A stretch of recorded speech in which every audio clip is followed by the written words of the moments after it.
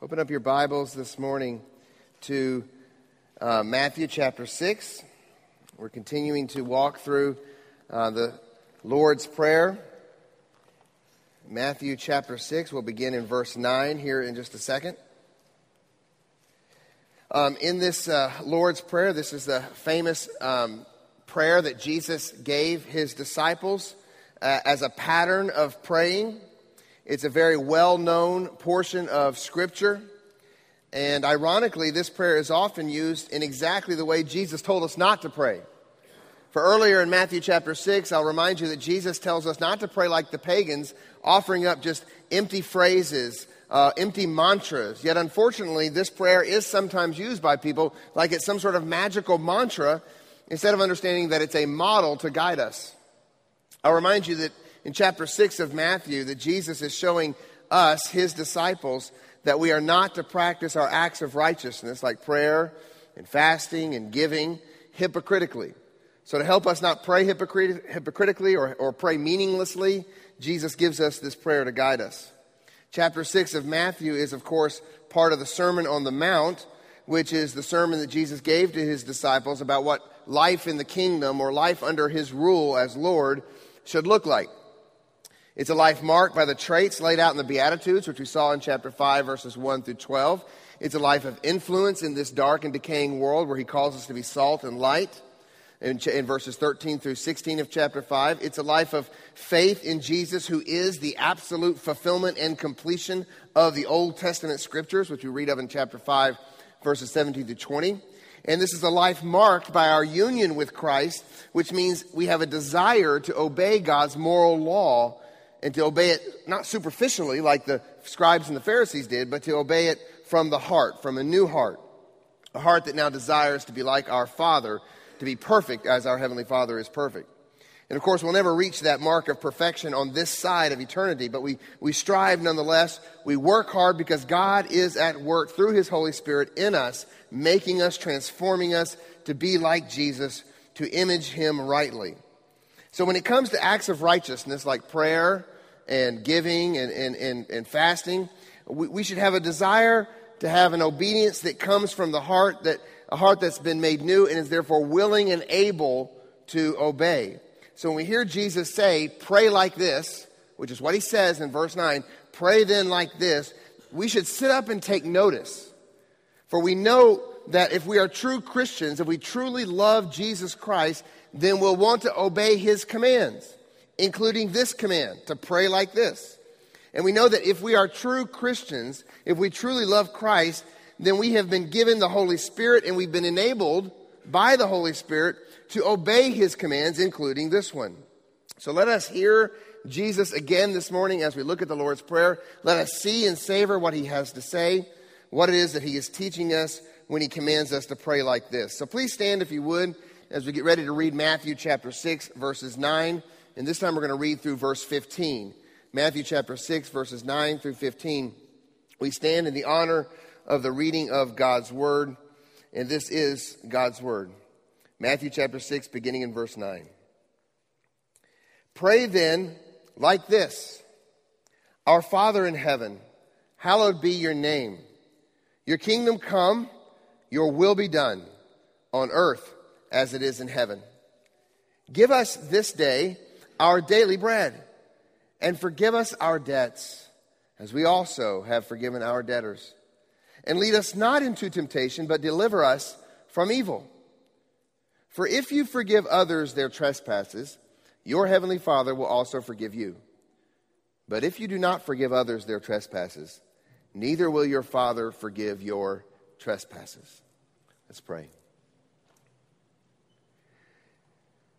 Heavenly Father, I don't know if those last words from those last two verses sit as heavily upon everyone's heart in here as it has sat upon mine over the past few days. But I pray that by the end of this service that we will have heard what Jesus had to say about requesting that our debts be forgiven and what he has to say about us forgiving others. So, Father, this morning I pray that you would send your Holy Spirit to enable our ears to hear, that you grant me a mouth to speak this morning. Lord, strike any error from this message And Lord, we just pray that you would receive all the glory. We ask all this in Jesus' name. Amen. Please be seated. So as I was thinking this week of an illustration of what is being communicated by Jesus in this fifth petition, and we are looking at the fifth petition of the Lord's Prayer, which is this petition in verse 12. We're focusing in on verse 12, that our Father forgive us our debts as we also have forgiven our debtors. And so I was thinking about this what's being communicated here in this 12th verse, and my mind went to that theological masterpiece, Indiana Jones and the Last Crusade. All right? And I don't know why. That tells you how warped my mind is. I'm thinking of illustrations, I go to Indiana Jones. Okay, so in Indiana Jones and the Last Crusade, if you saw the movie, at the end of the movie, they find the Holy Grail, which is what they were searching for, and they come out, and the knight has warned them not to take that Holy Grail beyond a certain point, or else, things are going to go bad. The whole temple's going to collapse on them and everything else. And so Indiana Jones comes out with the Holy Grail. He uses it to save James Bond, and he uses that to save his father and all that. And then the lady Elsa in the movie is greedy, and she wants this Holy Grail, and she walks past the point that the knight told her not to walk past. And sure enough, an earthquake starts, and the temple starts to collapse on them. And then the Grail falls to the ground, and then, everything's going crazy. It's chaos. There's like an earthquake, and the ground's opening up. And now this woman in the movie, Elsa, has been a bad person. She's double-crossed everybody. She's the bad guy in the movie, right? Well, the ground opens up, and she falls in. It looks like she's about to die. She's hanging by her fingertips there. And Indiana Jones comes over, and he offers to rescue her. Reaches his hand down and says, "Take my hand." He's going to save this person who has been his enemy all movie long. And she reaches to grab his hand, but then out of the corner of her eye, she sees the Grail. Okay, she sees the Holy Grail, and she decides she's got to take that Grail. And she keeps reaching for that, and she keeps reaching for that. And as she reaches for that, she loses grasp on Indiana Jones's hand, and she falls to her death along with the Grail and everything else. And then, so the bad guy's gone. But the whole image there was that she wasn't willing to let go of what she treasured most, even though she was being offered a new chance. She was being offered forgiveness, if you will, by Indiana Jones and his friends that were with him. And she was being offered salvation. She had no way to save herself. But here the good guy in the story reaches down to save her.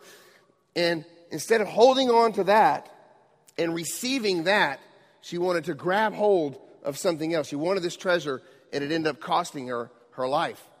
That's what's happening here when Jesus says and teaches us to pray that to our Father, forgive us our debts, and then turns around and says something very controversial, at least controversial to us, as we also have forgiven our debtors. And here's the image I want us to have as we go through this sermon today. If we're not willing to let go of the grudges that we treasure so much, if we're not willing to let go of what others have done to us and be willing to forgive and to forgive those who have asked for forgiveness, if we're not willing to let go of that, then, my friends, we're not going to have open hands to take hold of the forgiveness that God is offering us. If our hands are holding on to grudges, they won't be open to receive the forgiveness that God is offering us in this passage this morning. We would all agree that it's foolishness to try to hold on to grudges. But too often, as we look at this petition today, too often we see ourselves holding on to petty differences, petty grudges that we have with others. If we're going to be in position to have open arms and hands to receive God's pardon, we cannot keep our fists and arms clenched tightly around grudges and an unforgiving disposition towards those who have hurt us. That's what this fifth petition is all about. Now, before we dig into this fifth petition here in the Lord's Prayer, I want to remind us where we've come so far. Okay, we are to approach our Heavenly Father with intimate reverence. And we're to approach our Father in prayer, I should say, with intimate reverence. And that's why Jesus teaches us, the very first part here, to say, our Father in heaven. He's teaching us how we approach God in prayer. We are to come to Him confidently because of His intimacy with us. He is our Father. But we are to come to Him reverently because of His transcendency over us. He is our Father in heaven.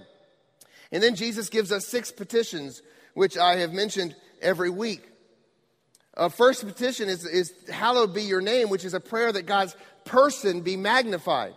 We want God's name to be properly recognized, God's person to be seen as what it is. He is holy, and we desire for the fame of his name to spread. Therefore, we come to the next petition, is that his kingdom come, your kingdom come. We are praying that God's program be fulfilled. We want a greater rule of King Jesus in our lives. We want a greater recognition of King Jesus in our world. And we want the great return of King Jesus to come in all of his power.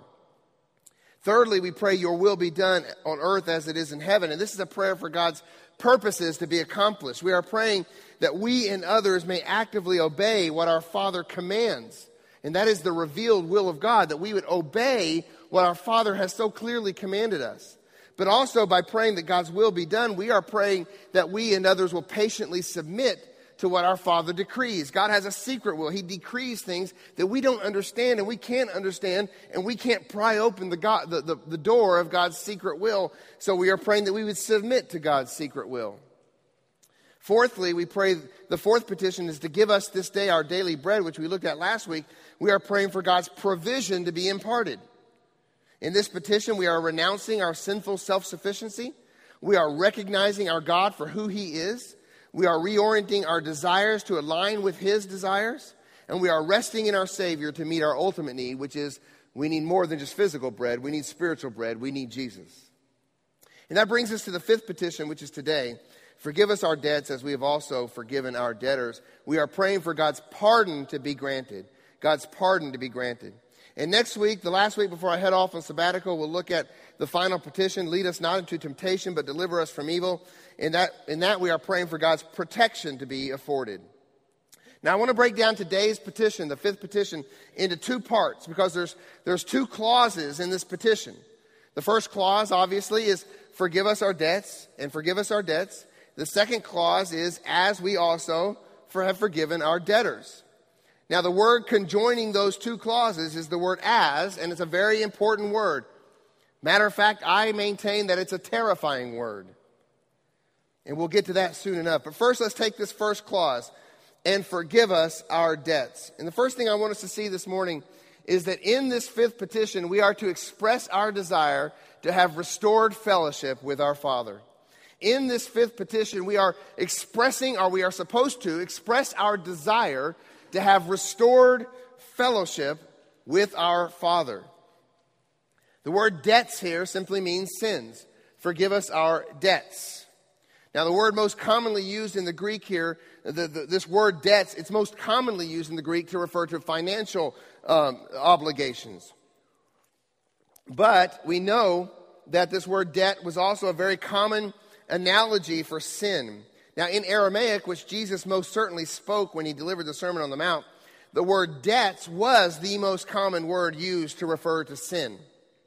We know that Jesus is talking about sin and not finances, because in verses 14 through 15, he expounds upon this teaching in the fifth petition, and he refers to trespasses. He refers to us needing to have our trespasses forgiven. So most certainly when Jesus is talking about the forgiveness of debts, he is referring to the forgiveness of sin.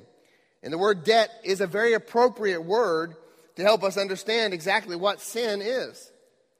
All men and all women are born in debt to God. Like a parent who passes on their debt to their children, the debt of Adam's sin was inherited by us. Thus, we are born with a sin debt that we cannot pay. It's a universal problem. Notice, again, forgive us our debts. The corporate nature of this prayer is again seen, for we are acknowledging that we are not only individually debtors, but we all stand in debt to our Father. Mankind stands in debt to our Father, for all have sinned. The debt is that we have failed to be perfect. The debt is that we have fallen short of God's righteous standard. We have fallen short of the glory of God. And so we are in debt in the sense that we are owed wrath for our rebellion. Because we have fallen short, because we have sinned, we are owed something. We are owed wrath. We have stored up wrath against ourselves because of our sin. And we have a double debt problem. You see, we also need something. We need perfect righteousness. So it's kind of like this. If I've used this illustration before. Let's say you have a credit card, and on that credit card you have a $25 billion debt. And in order to get into heaven, that debt's got to be gone. That credit card's got to be paid off. But that's not your only problem. Not only does your debt have to be gone, it also is going to cost you $25 billion to get into heaven. So you got a double problem. You need to get rid of the $25 billion that's the debt on the card, and then you need to have $25 billion to get in. Now, of course, that's a kind of a silly illustration because we can't talk about getting into heaven in financial terms. Obviously, it's worth infinitely more than $25 billion, but that's the point, is we are in debt because of our sin, and then also we lack the righteousness necessary to get into heaven. That is, apart from Christ, we lack the righteousness necessary. Apart from Christ, we have a massive debt problem. So when we come to this fifth petition of the Lord's Prayer, we are asking for God to forgive us our sins. Now, this immediately causes some concern in our hearts, doesn't it? I mean, let's be honest, when you read this prayer or you quote this prayer, does it not cause you a little bit of concern when you say, Lord, forgive us our debts? Isn't there a question that stirs up inside your heart? And the question is this: aren't our sins already forgiven if we're Christians? Aren't our sins already dealt with if we're kingdom citizens? Didn't Jesus pay for them once for all at the cross? Didn't he say it is finished? Why then are we told to daily, and I do believe this model prayer is a daily prayer, just as we saw earlier, give us this day our daily bread. I think that carries out throughout the whole thing. This is a daily type of prayer. So why are we told to daily ask for forgiveness of sins? I think if we're honest, it causes a little concern in our hearts and in our minds. Now, first, I want to acknowledge that there are some Christians who teach that believers are not to ask for forgiveness of sins. One very well-known and popular teacher, especially popular among college kids, recently said that asking God for forgiveness insults God because God has already forgiven us. That was what he said. Now, I do believe this person is sincerely trying to protect the doctrine of justification and perhaps even the doctrine of the atonement, but he's doing so in a way that denies this passage of Scripture right here. If we're not supposed to ask Jesus daily to forgive us our sins, then why did Jesus teach us to pray this way? Now, this teacher that I'm referring to, he believes, when confronted about this, he believes that the Sermon on the Mount was only for Jesus' immediate hearers and doesn't apply to post-resurrection believers. Therefore, he would say that Jesus' call to pray for forgiveness was only for those immediate believers in that time of redemptive history. Now, without having time this morning, because that's a whole nother sermon, without having time this morning to go into that in any deeper way, let me just say that view is biblically indefensible. I believe that view is totally indefensible. It's very clear that Jesus' teachings from the Sermon on the Mount extend beyond the unique period of time when he was here on the earth. While Jesus did communicate directly to the men and women of the first century, his words have eternal value and meaning to the church today and tomorrow and until he returns. Think about it. Why would Jesus teach his kingdom citizens a prayer without any qualification that was meant only for a brief time? Why would Jesus have created a model prayer that was only valid from approximately 30 to 32 AD? Does that make any sense at all? Let me give you a model prayer. It's only going to last for 2 years, so do it now. There's no qualifications there. He simply says this is how he expects his children, the children of the Father, he's how he expects them to pray. I hope you can see that such a view that was mentioned by that one teacher is silly. And I believe I will confidently teach that the Lord's Prayer stands today as a model of prayer for believers as much as it did in Jesus' day. But that still doesn't answer our objection or our question. Hasn't Jesus already forgiven our sins at the cross? Why do we need to continue to ask for sins to be forgiven?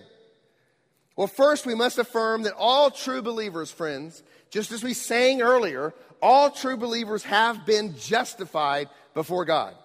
Meaning that positionally and judicially, I should say, our sins, past, present, and future, have been dealt with. Meaning they have been, past tense, forgiven. There is nothing we can add or take away from that truth. Romans 5:1. Therefore, since we have been justified by faith, we have now peace with God through our Lord Jesus Christ. That's a great verse. The past tense is our sins have been dealt with. The present tense is we have peace. That is our salvation. Thankfully, our salvation does not rest on us confessing and asking for sin daily. Aren't you thankful for that?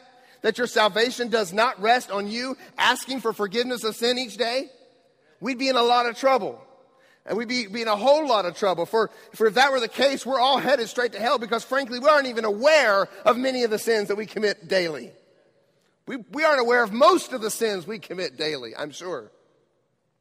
But instead, our hope rests, our salvation rests on Christ's finished work alone, on his dealing with our sins on the cross, our debt paid once for all, Colossians 2, verse 13. And you who were dead in your trespasses and the uncircumcision of your flesh, God made alive together with him, having forgiven, past tense, us all our transgressions, by canceling, past tense, the record of debt that stood against us with its legal demands. This he set aside, nailing it to the cross.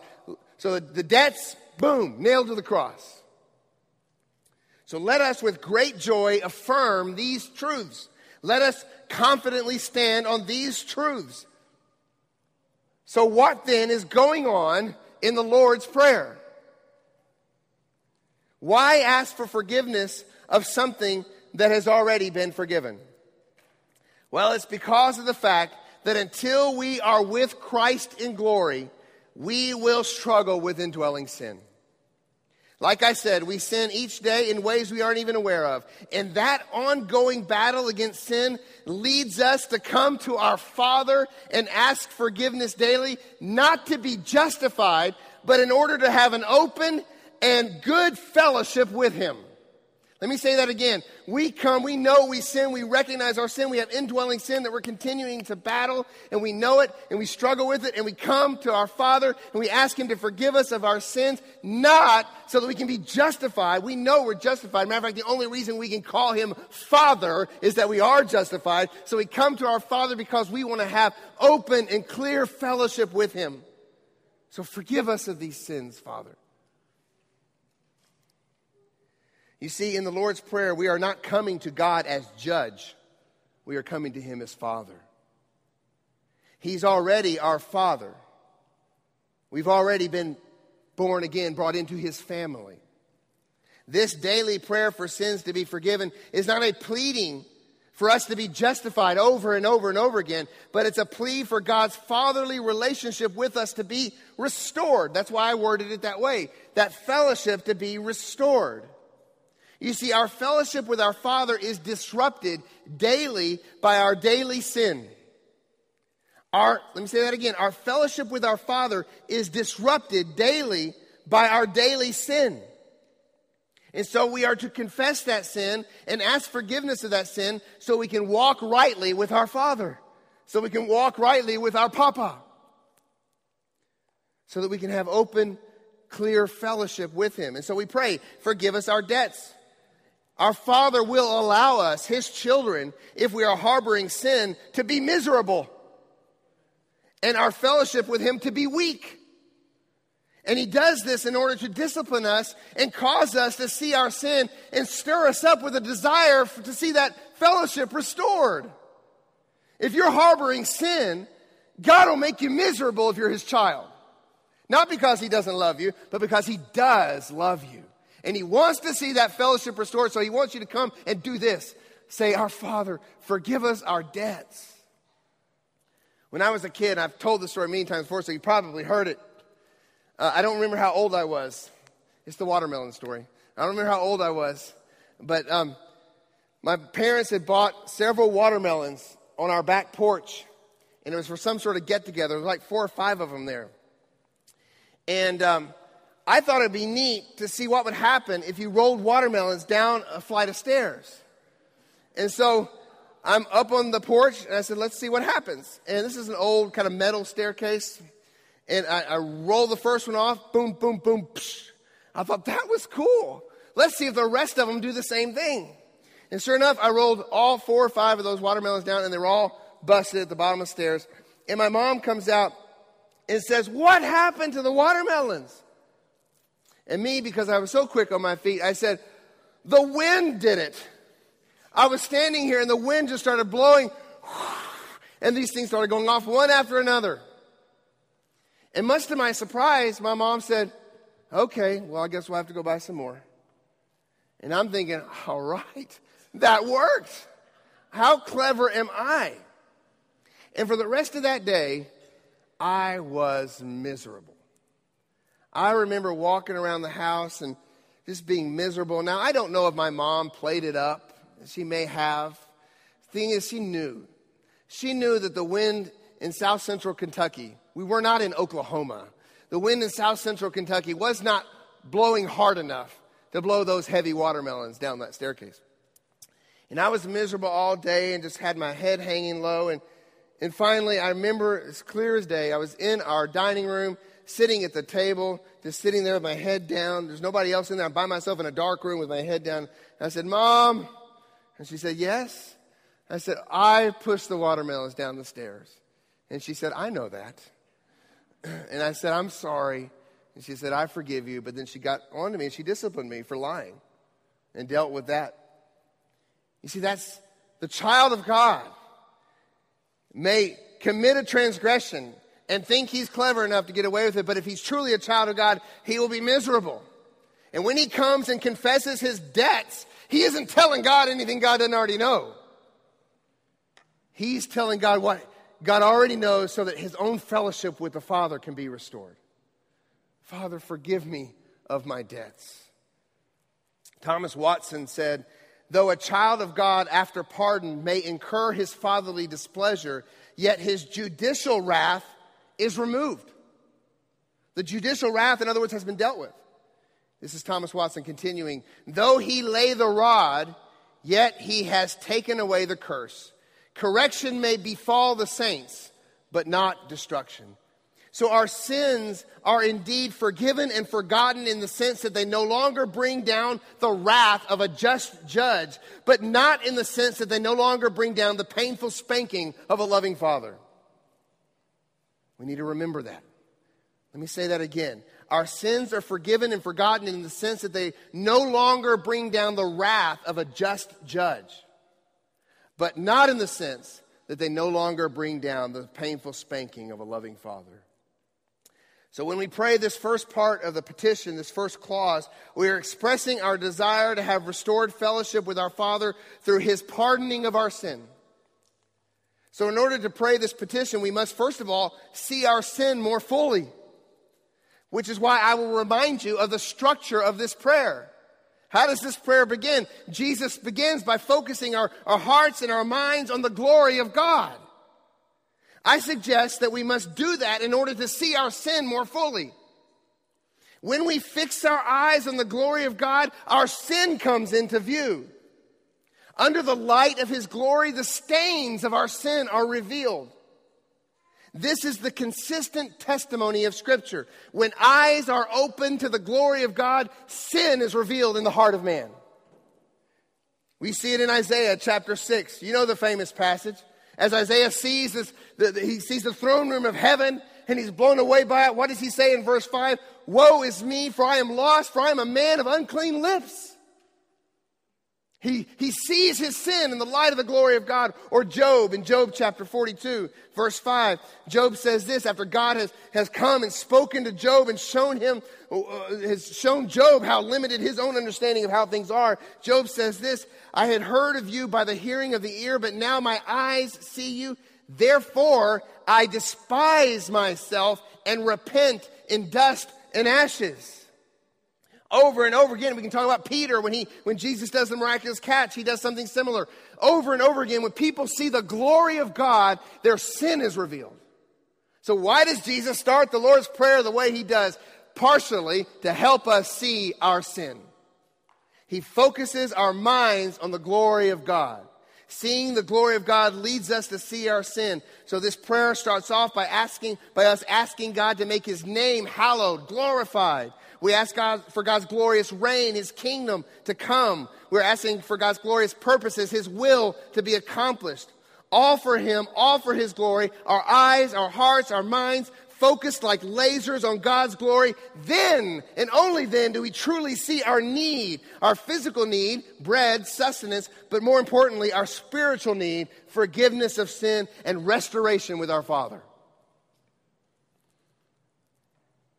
When you come to God, first of all, with your laundry list of your physical needs, friends, if that's how you start your prayer, you're going to be blind to your deepest needs. You need restoration of that fellowship with your Father because you have sins you're not even aware of. You need it. I need it. So we pray the way Jesus taught us to pray, focusing our hearts and minds on God and his glory first and foremost. And so we must see our sin more fully, and we must hate our sin more intensely.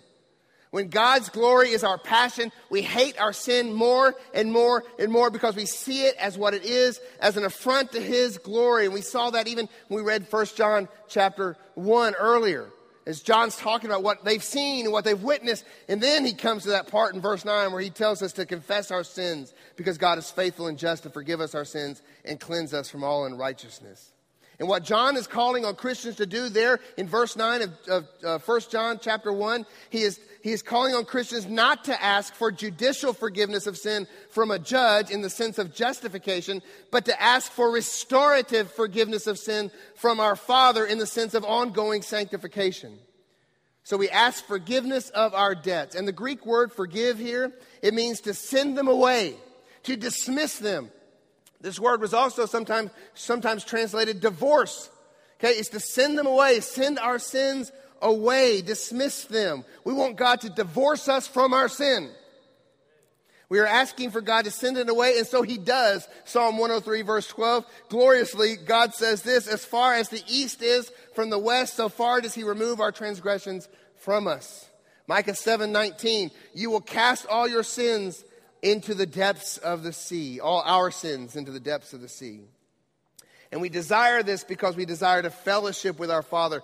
The fellowship with our Father is our deepest desire. Friends, if all you desire is a clean ledger, then your desires aren't deep enough. We desire fellowship. The clean ledger is simply the means to get to our greater desire, which is fellowship with our Father. So that's the first part of the petition. Restored fellowship with our Father through the forgiveness of sins. That's easy to understand. Nothing controversial there. We all get that. Hopefully, we all seek that daily. And then we get to this tiny little word, as. That word, according to Augustine, turns this fifth petition into a terrible petition. Terrible in the sense that it's terrifying. Forgive us our debts as we also have forgiven our debtors. We need to know what as means. Little words like that are huge in the scriptures. This does not mean, the word as does not mean at the same time. Like this, I was sleeping as the robbers were breaking into my house and stealing my stuff. That's not how Jesus is using the word here. So if you have a translation, and there is a translation that translates this verse like this, if you have a translation that says, forgive us our debts while we also forgive our debtors, that is a bad translation.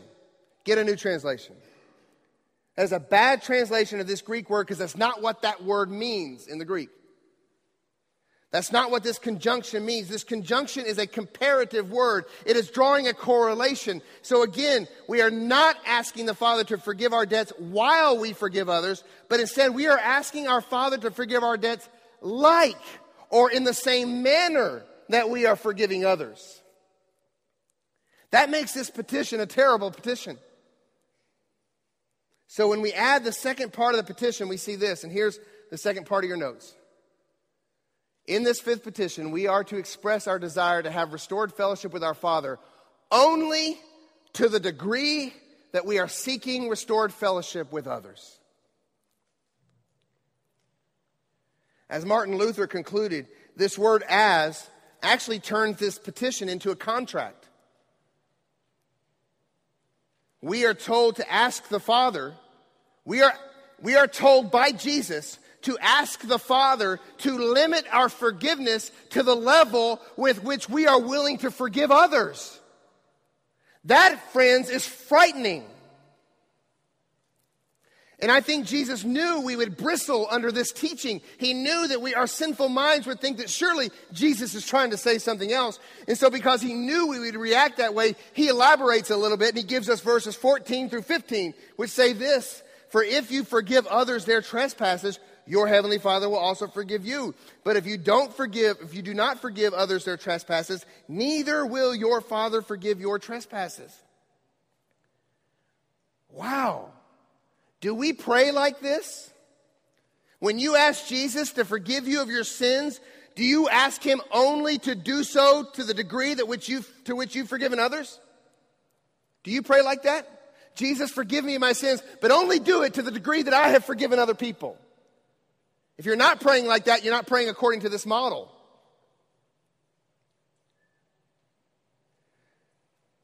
Do you ask him to forgive your sins, but to do so only to the degree to which you have forgiven your husband, your wife, your kids, your parents, your coworker, your boss, your neighbor, that sister in the church who's hurt you, that brother in the church who has disrespected you, that pastor who made a decision that you know was just wrong? Do you pray, Father, only forgive me to the degree that I have forgiven them? Or do you pray, God, deal with me the same way I deal with them? Or do you pray, Lord, that person who hurt me and harmed me, I just can't bring myself to let it go and forgive them. Do the same thing to me. Or do you pray, Father, since I haven't forgiven so-and-so, please don't forgive me? Do we understand the weight of what Jesus is saying in this petition? Do you see? To pray this petition is actually to call a curse down upon yourself if you are unwilling to forgive others. You are asking God, the Father, not to forgive you if you don't forgive others. That's why Augustine said this is terrifying. And it is. Spurgeon put it this way: to pray the Lord's Prayer with an unforgiving spirit is to virtually sign your own death warrant. Whew. I like Spurgeon. I like to quote him, but I'm afraid to talk like that. And this isn't the only place that Jesus teaches this. We might be thinking, oh, Steve, you're just misinterpreting this one passage here if you're saying these things. All right, let's go to Matthew chapter 5, verse 7, earlier in the Beatitudes. Blessed are the merciful, for they shall receive mercy. How about Matthew 11, 25? Whenever you stand praying, forgive if you have anything against anyone, so that, it's the condition, so that your Father also who is in heaven may forgive you your trespasses. Or Luke chapter 6, verse 37, judge not and you'll be not judged, condemn not and you will not be condemned, forgive and you will be forgiven. Or the brother of our Lord, James, says this in James chapter 2, verse 12, so speak and so act as those who are to be judged under the law of mercy, for judgment is without mercy to the one who has shown no mercy. This shows us how important God views our relationships with our fellow man, especially within the church. Ephesians 4:32, be kind to one another, tenderhearted, forgiving one another as God in Christ forgave you. Relationships with our brothers and our neighbors is so important to our Father that Jesus says that our vertical fellowship with our Father depends upon our horizontal fellowship with our brothers. That's how important it is to our Father that we love one another. This is amazing. And don't forget what we've already seen in this sermon, Matthew chapter 5, verse 23. So if you are offering your gift at the altar and there remember that your brother has something against you, leave your gift there. before the altar and go first be reconciled to your brother and then come and offer your gift. I wonder how many people would have to stay away from church next Sunday if we were totally honest and true with these passages of Scripture. Brothers, sisters, forgive one another and let us seek forgiveness if we have harmed one another. This was modeled so well for me this week. 3 different times this week. One via email, a couple via call. I had people call me and simply say, hey, listen, I may have said something that offended you, and I want to ask forgiveness if I did offend you in some sort of way. And what was so awesome about that was that this was being modeled this week. I love how the Lord sovereignly does those things. I'm sitting here working on the sermon and get a call, boom, okay, that's awesome. It was modeled. I love that. I want our whole church to be like that. If we think we've offended anybody, we go and we talk to them. And if someone's offended us, we go and we talk to them. And we seek forgiveness and reconciliation because we know our prayers are hindered if we don't do that. Do you realize that? We talk about wanting to be a praying church. We can't be a praying church while we have knives that we're ready to stab in each other's backs. So we pray and we seek forgiveness of our Father to the degree that we are willing to seek forgiveness from one another.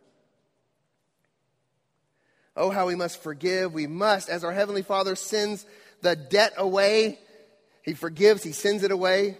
We need to do all that we can do to send away, to dismiss any disharmony among the brothers. But too often we, unlike God, we like to fish up the sins that have been cast into the depths of the sea. We, unlike God, we say we bury the hatchet only to then go and buy the field where the hatchet is buried and make it our treasure. That's us. Usually our unwillingness to forgive sin is due to the fact that we don't see our sin fully. I said earlier, we got to see our sin. Usually we don't forgive when we don't see our sin fully. We're so apt to see others' faults and not our own. We don't truly understand our own debts. That's what Jesus shows us in Matthew chapter 18. Now this parable really, if you think you're still struggling out there, I'm not sure Jesus is teaching this. Hey, Matthew chapter 18 is the cleanup hitter. It knocks it out of the park. So let me read this parable to you. Then Peter came up and said to him, Lord, how often will my brother sin against me and I forgive him? As many as 7 times? Jesus said to him, I do not say to you 7 times, but 77 times. And then he tells this parable. Therefore the kingdom of heaven may be compared to a king who wished to settle accounts with his servants. And let me just say real quick, friends, King Jesus is coming back and he is going to settle accounts. There's no amnesty program for heaven. He's going to settle accounts. So the king came, he's going to settle accounts, and verse 24 says, and when he began to settle, one was brought to him who owed him 10,000 talents. Now there's some difference of opinion here, but scholars say that a talent is roughly 15 to 20 years worth of wages. So you can do the math. 10,000 times 20 years worth of wages comes to about $10 billion. So a servant was brought that owed $10 billion. That's a big debt. That's obviously an unpayable debt. When Jesus' hearers heard 10,000 talents, they probably went, oh my goodness, that's ridiculous. So verse 25, it says, and since he could not pay, his master ordered him to be sold with his wife and children and all that they had, and payment be made. So the servant fell on his knees, imploring him, have patience with me, and I'll pay you everything. And out of pity, the master of that servant released him and forgave him his debt. But when that same servant went out and found one of his fellow servants who owed him 100 denarii, now a denarii is about 1 day's wage, and he owed him 100. So it's 100 days' wages. You can do the math. It's a little over 3 months' worth of pay, maybe around 13,000 or so. Still not a small debt, but nothing compared to the first debt. And it says he seized him and began to choke him, saying, pay what you owe. So his fellow servants fell down and pleaded with him, have patience with me, and I will pay you. He refused and went and put him in prison until he should pay the debt. When his fellow servants saw what had taken place, they were greatly distressed, and they went and they reported to their master all that had taken place. Then his master summoned him and said to him, you wicked servant, I forgave you all that debt because you pleaded with me. And should you not have had mercy on your fellow servant, as I had mercy on you? And in anger his master delivered him to the jailers until he should pay all his debt. So also," now this is the terrifying part, "so also my heavenly Father will do to every one of you if you do not forgive your brother from your heart." Jesus says some tough things. Jesus is tougher than Spurgeon. You see, the first man didn't really know how indebted he was, or at least he didn't care. Or else he wouldn't have gone and choked the man who owed him relatively a small amount of money. When we don't truly understand how awfully sinful we are, we fail to be in position to forgive the petty sins that are committed against us. And when we don't see the enormity of our debt, we are so quick to exaggerate the debts that are owed us. Oh, how we need to see our own sin. Oh, how we need to see and understand what we have been forgiven of if we are truly a Christian. And how we need to see how serious it is not to forgive the sins of others. G. Campbell Morgan wrote this. He said, "We who are children of God, subjects of the King, flock of the shepherd, cannot be forgiven unless we forgive. For our refusal to forgive is the deepest and worst of all sins." Remember that the context of Matthew chapter 6, Jesus is dealing with hypocrisy. So what G. Campbell Morgan is saying here, and what Jesus is teaching here, is that we are hypocrites if we ask God to forgive our sin while harboring unforgiveness against another. Therefore, we nullify the initial request. For an unforgiving spirit is sin. For the only sins that we can be forgiven of are the ones we turn from, repent of, and thus we cannot expect forgiveness. We cannot expect restored fellowship with our Father when we are harboring the sin of resentment and the sin of an unforgiving spirit against another. So we're not truly asking God to forgive us our debts anyway, because we're harboring sin. Friends, our spiritual health is at stake. Our joy is at stake. Our sanctification is at stake. And if we go on sinning stubbornly, holding on to an unforgiving spirit, saying, "I will not forgive, I do not want to forgive, I will never forgive," then friend, I dare say your salvation is in doubt. For Matthew 18 seems to teach that the unforgiving servant turned out to be unsaved. So one of the evidences of a person who has truly been redeemed, who has truly been forgiven of his or her sin, is that he or she now, by the supernatural power of the Holy Spirit, has the desire and the ability to forgive others.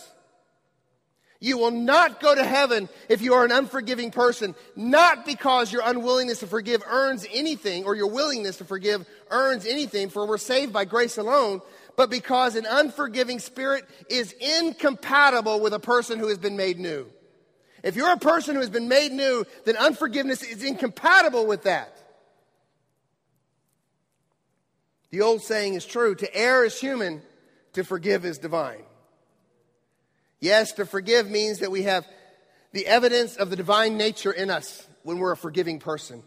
For we have been united to Christ by faith, and we look like our Father, who is a forgiving Father. That's one of the great themes of this Sermon on the Mount, that we kingdom citizens are to look like our Father. We are to be forgiving as our Heavenly Father is forgiving. That's why hypocrisy is so abominable to God, because hypocrites claim to be children of God while they look like children of Satan. To err is human, and to forgive is divine. Well, then to not forgive is demonic. So in conclusion this morning, friend, where are you this morning? I dare say there is unforgiveness being harbored in this room here this morning. Perhaps between parent and child, between husband and wife, between brother and sister in Christ perhaps, between you and people outside of this body.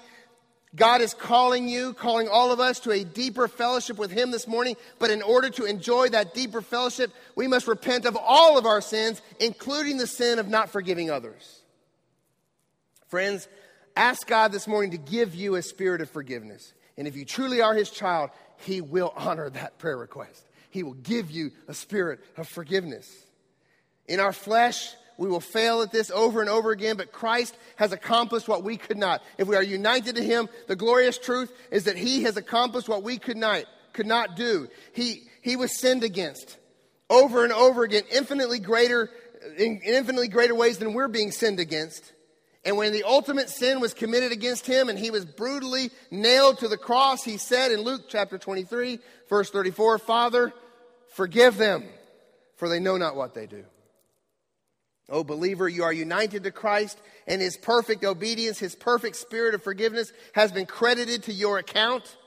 But you are called to walk in increasing likeness to him, thus showing that you are indeed united to him and that his spirit dwells in you. So you must fight the sin of unforgiveness.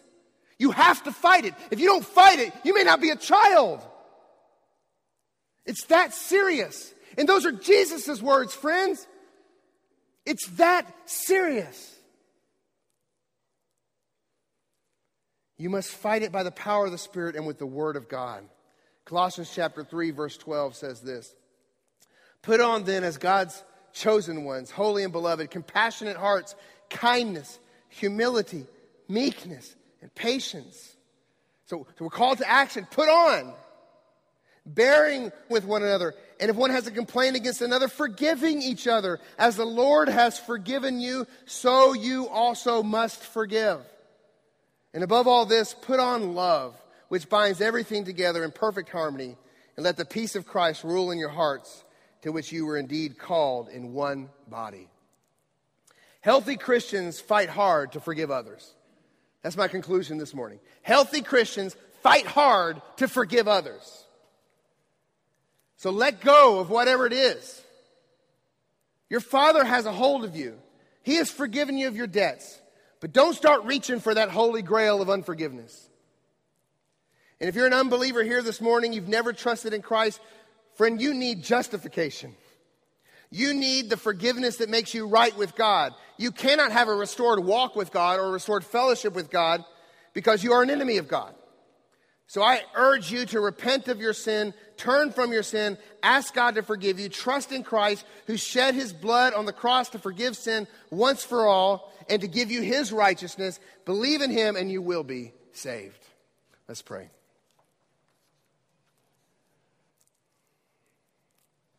Heavenly Father, we do ask that you would forgive us our debts, and our debts are so bad. I mean, Lord, if you could somehow open up our eyes, peel back the scales of our blindness to our sin, I think we'd be shocked. It'd be like pulling up an old piece of wood in the yard and finding just hordes of roaches underneath it. We don't see it. We still struggle with sin so bad that we don't see most of our sin. So, Father, our first request this morning is that you would be hallowed, you'd be glorified in everything we do, whether we eat, drink, whatever we do, that we do it for your glory. And Lord, as you are glorified, we ask that you would reveal to us the stains, the sins, so that we can turn from them. And we ask you to forgive us those debts. Father, if we could just see our sin, oh, how we would be broken right now, falling on the floor, begging you to forgive us of those sins, so that our relationship can be stronger with you. But Father, how often, and I'm asking this question for myself, how often do we only ask that to the degree that we're willing to forgive others? So Father, we pray this morning that you'd forgive us our debts as we forgive our debtors. We pray, Lord, that you would give us a forgiving spirit. Help us to forgive those who come and ask for forgiveness. Help us to be willing to forgive those, even those who haven't asked for forgiveness. So God, we ask that you would do this work in our heart.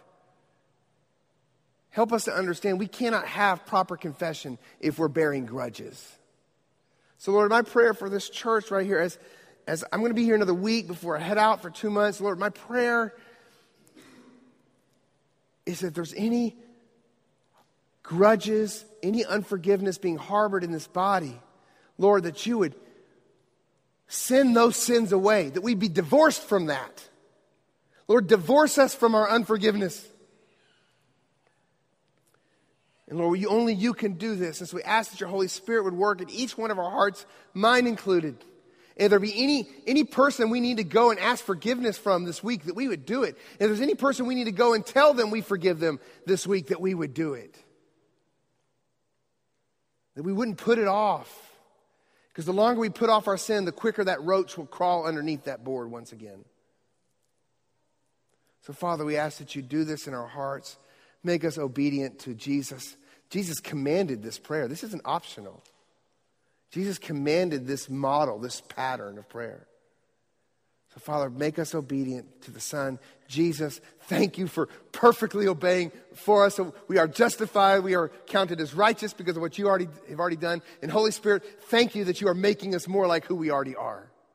So, Holy Spirit, work in our hearts this week. We ask this in the precious name of our Savior, Jesus Christ. Amen.